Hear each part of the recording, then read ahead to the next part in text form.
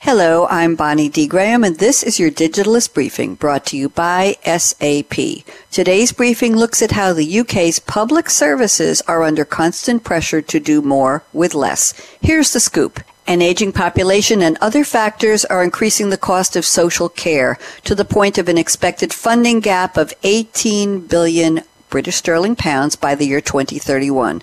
But budgets are in such a fragile state that UK social care services for vulnerable adults are near collapse.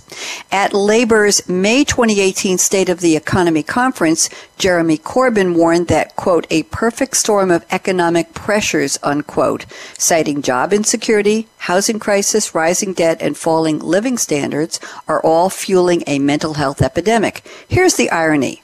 The vulnerable people who are most likely to experience illness or isolation or to become the victims of abuse or crime are the ones who should be supported the most.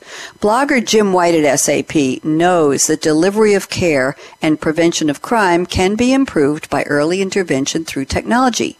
He observes that money spent on health, social, and economic issues simply keeps relevant services afloat, but doesn't necessarily deal with the underlying problems or pave the way for change.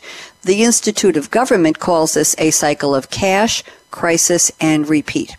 But the data and technology are already available to drive reform and improve lives, especially for the vulnerable. Jim White's team is championing the creation of a data-driven government that's capable of making real-time decisions and using actionable intelligence to guarantee better outcomes. He writes, quote, as I see it, it's simply about accelerating the flow of information between public services to enable intervention at the right time. Every relevant recorded interaction that an individual has with any service should be connected in a secure manner. Obviously, technology is essential to achieving this, and it's entirely possible.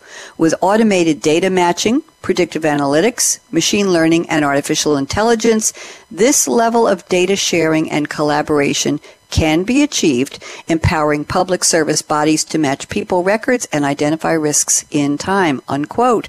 And an integrated platform for vulnerable people can help the government to enforce data-driven reform once and for all, building an environment of shared data and multi-agency collaboration. The benefits?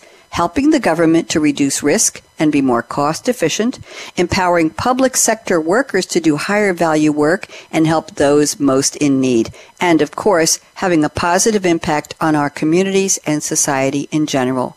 Read the full article in The Digitalist titled The Data-Driven Way to Help Vulnerable People by Jim White. That's today's briefing. For more business insights on the latest technology and trends, visit digitalistmag.com from SAP. I'm Bonnie T. Graham. Thanks for listening.